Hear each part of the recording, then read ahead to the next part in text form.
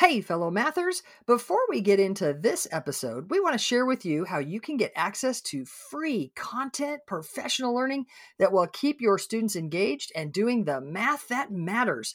Get ready to go to this link, mathisfigureoutable.com/challenge. That's right. Registration is open for the free Math is Figureoutable Challenge that's starting May 15th and runs to the 17th at 7 p.m. Central. We're going to have 3 nights jam-packed with learning and routines that you can take straight to your classroom. In these challenges, we have a great time. We do some math, talk about classroom experiences, give away super cool bonuses and prizes. You won't just walk away with routines that are naturally engaging and encourage your students to think mathematically. You'll also have a chance to win over $6,000 worth in prizes, including a few virtual PD sessions for your school. I'll be joined by my wonderful co-host Kim and special guest Jenna Labe. You can register at mathisfigureoutable.com/challenge for a fantastic learning experience. That's mathisfigureoutable.com/challenge. Now on to the show. Hey, fellow mathematicians. Welcome to the podcast where math is figureoutable.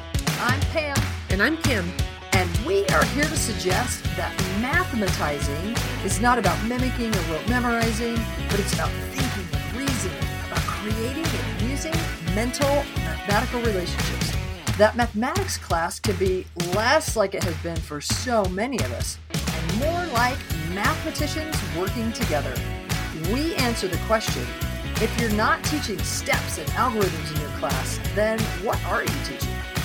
Awesome. So for the last few weeks, we've been asking you to submit questions that you want answered on the podcast.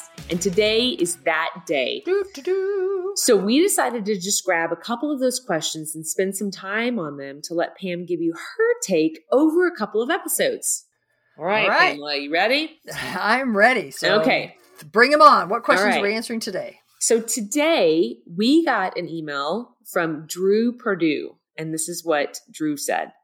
Hi, this is probably not quite the kind of question that you're looking for, but I keep wondering. It's exactly the right kind. Right, if you're wondering. So as adults, we often think about coins to help us solve math problems. Obviously, money is a great way to visualize decimal amounts.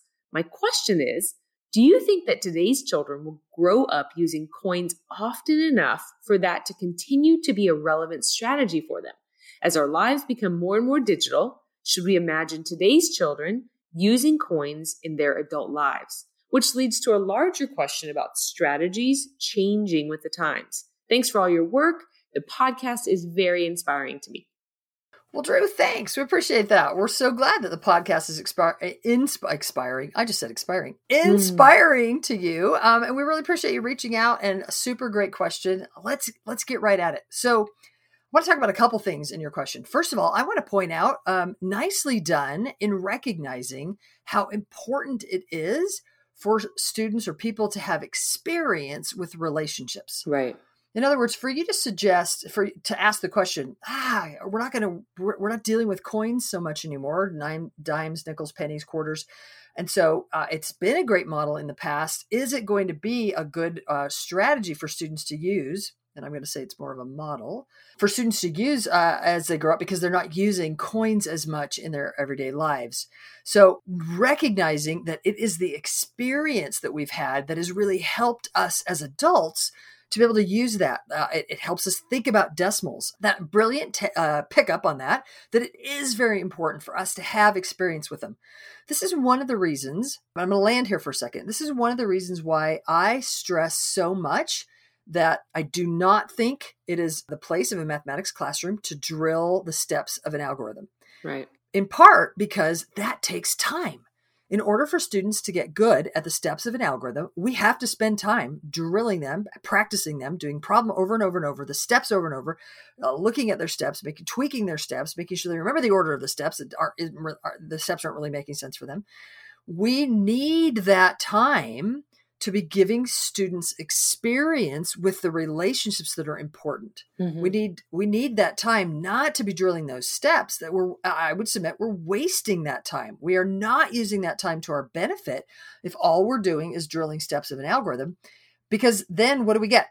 We get steps of an algorithm where kids are getting answers where they're not really thinking and reasoning. They're not building their reasoning for sure. They're just doing the same thing over and over again. Maybe they're getting correct answers, but y'all, if that's what you want, are correct answers without building reasoning, just use a calculator. Like we're spending way too much time at that. So we need to use that time instead to help students gain experience with the important relationships. Therefore, then those important relationships can ping. I'm saying ping, like in a submarine when you have just one ping. I'm trying to remember the movie Hunt for Red October where he goes, yep. Just one ping. You know, they were like, what, when you see numbers, when you see something, what do you want to ping for you? In fact, I was just telling Kim the other day, I was messing around with Math Strat Chat, that's coming up with a new problem. By the way, I think carefully about those problems. And as I was thinking about the new problem, it was really important for me to know what 99 times 12 was. Well, Kim knows we deal with a problem, 1188 divided by 12 a lot. It's a great problem. We give it to students all the time. We have video of kids solving it.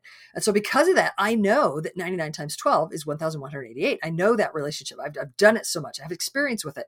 Well, having it ping for me while I was solving this other problem was really helpful. And I noticed that, like I was aware, oh, that was so helpful that pinged. Now, I'm not saying that everybody has to have that one, but there are some important relationships that we want to build in kids, and experience is where it's at. We need time to build that experience.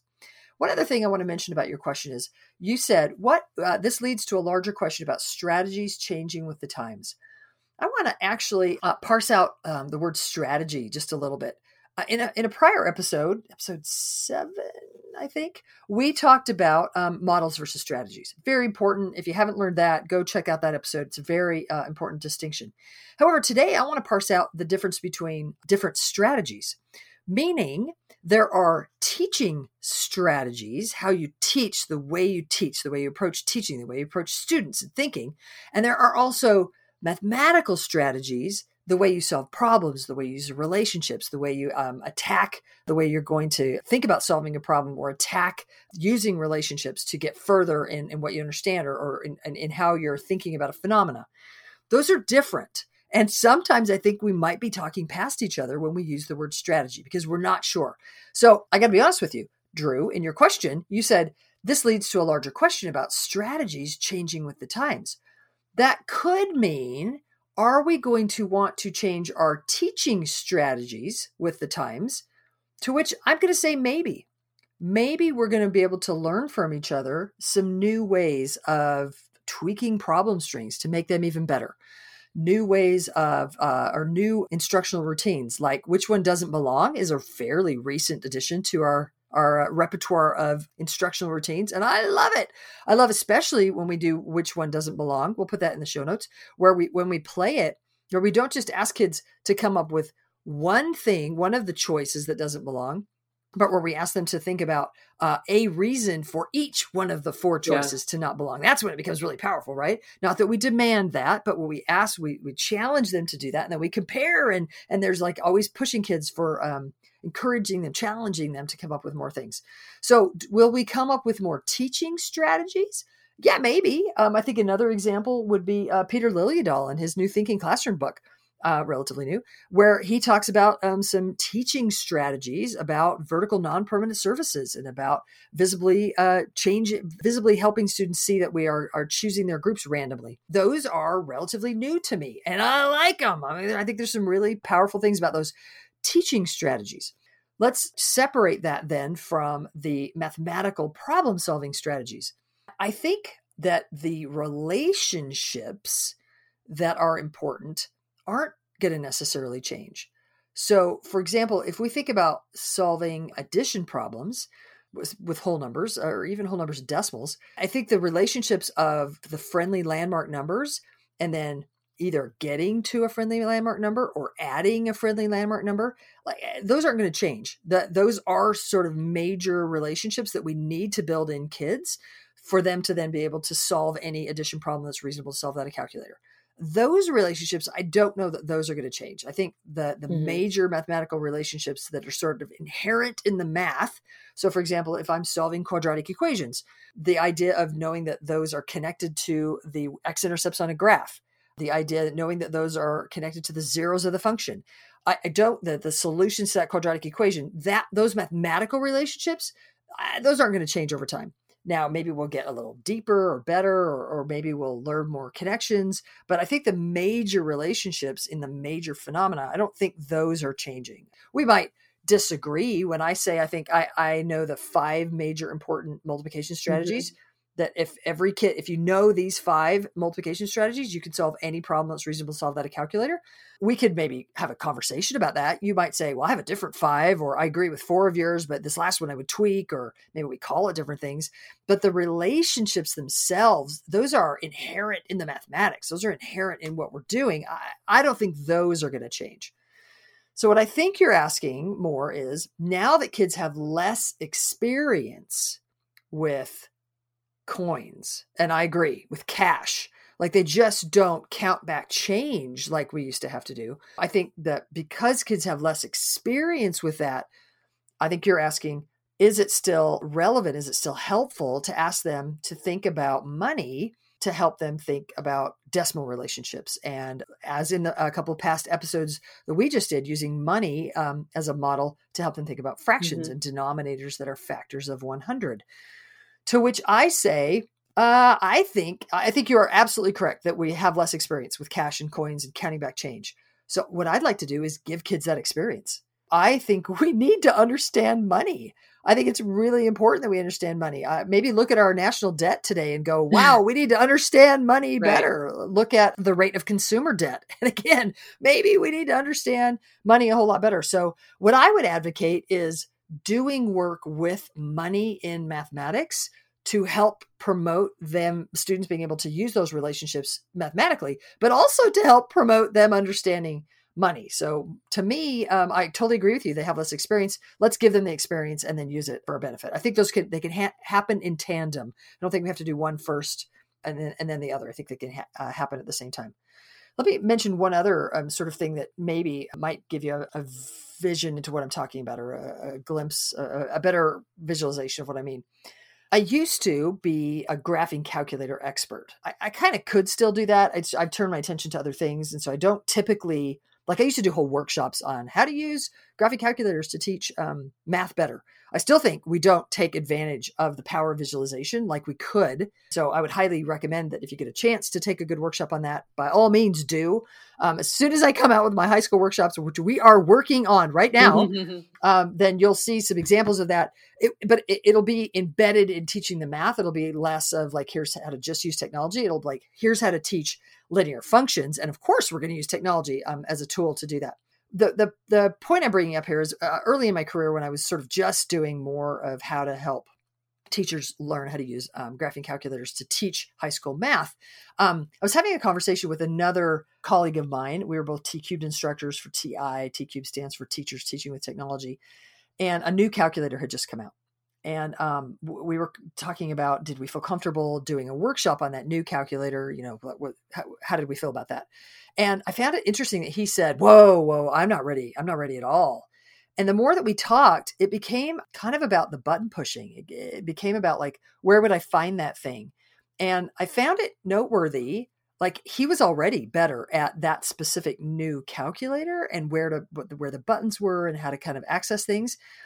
But I was actually pretty okay with doing the workshop that I was going to do with that new calculator, because I knew I was going to do the same kinds of things, AKA teaching strategies that we brought up a little bit earlier. So the teaching strategies weren't going to change. How I exactly did them with that technology, I might need to like figure out where the button was, or figure, what's the keystroke sequence, but to me, that's not important. Honestly, kids these days are going to be able to help me figure that out. They're so intuitive, right? Like get the kids involved. Kim, how many times lately have you said to your kid, "Hey, help me with this on my computer or phone"? More than I'd like to admit. Because you've got kids that are messing with it and they're really intuitive and they play with it. And so then you do your strengths, which is helping me help at teachers, and you pull your kids in when you need a little help with technology. That's not important to you, right? So you're not spending your time doing that.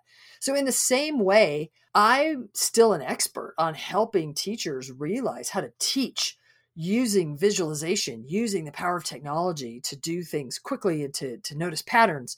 I don't need to be, I don't think, the expert on exactly the buttons to push and what the keystroke order is. That can come. Kids can help us with that.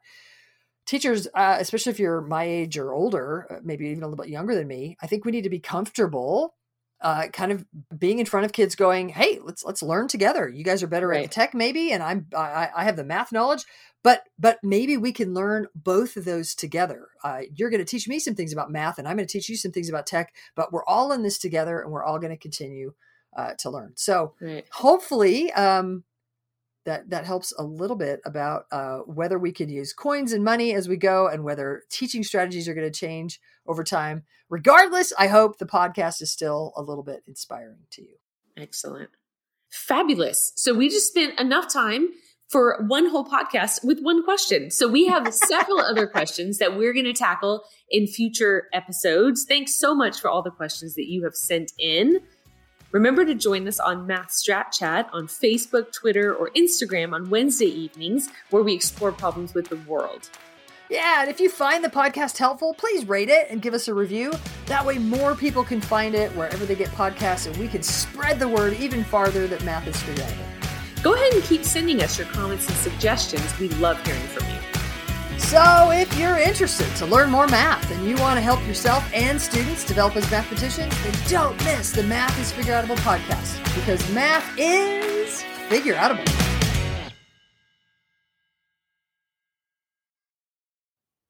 Thank you for listening and making math more figureoutable. To learn even more, make sure you register for our free challenge at mathisfigureoutable.com/challenge. You are not going to want to miss the evenings of May 15th through 17th, starting at 7 p.m. Central. Math teaching, go register now. That's mathisfigureoutable.com/challenge. Join us to make math more and more figureoutable. And if you can't join live, register and we'll send you access to the recordings. We'll see you there.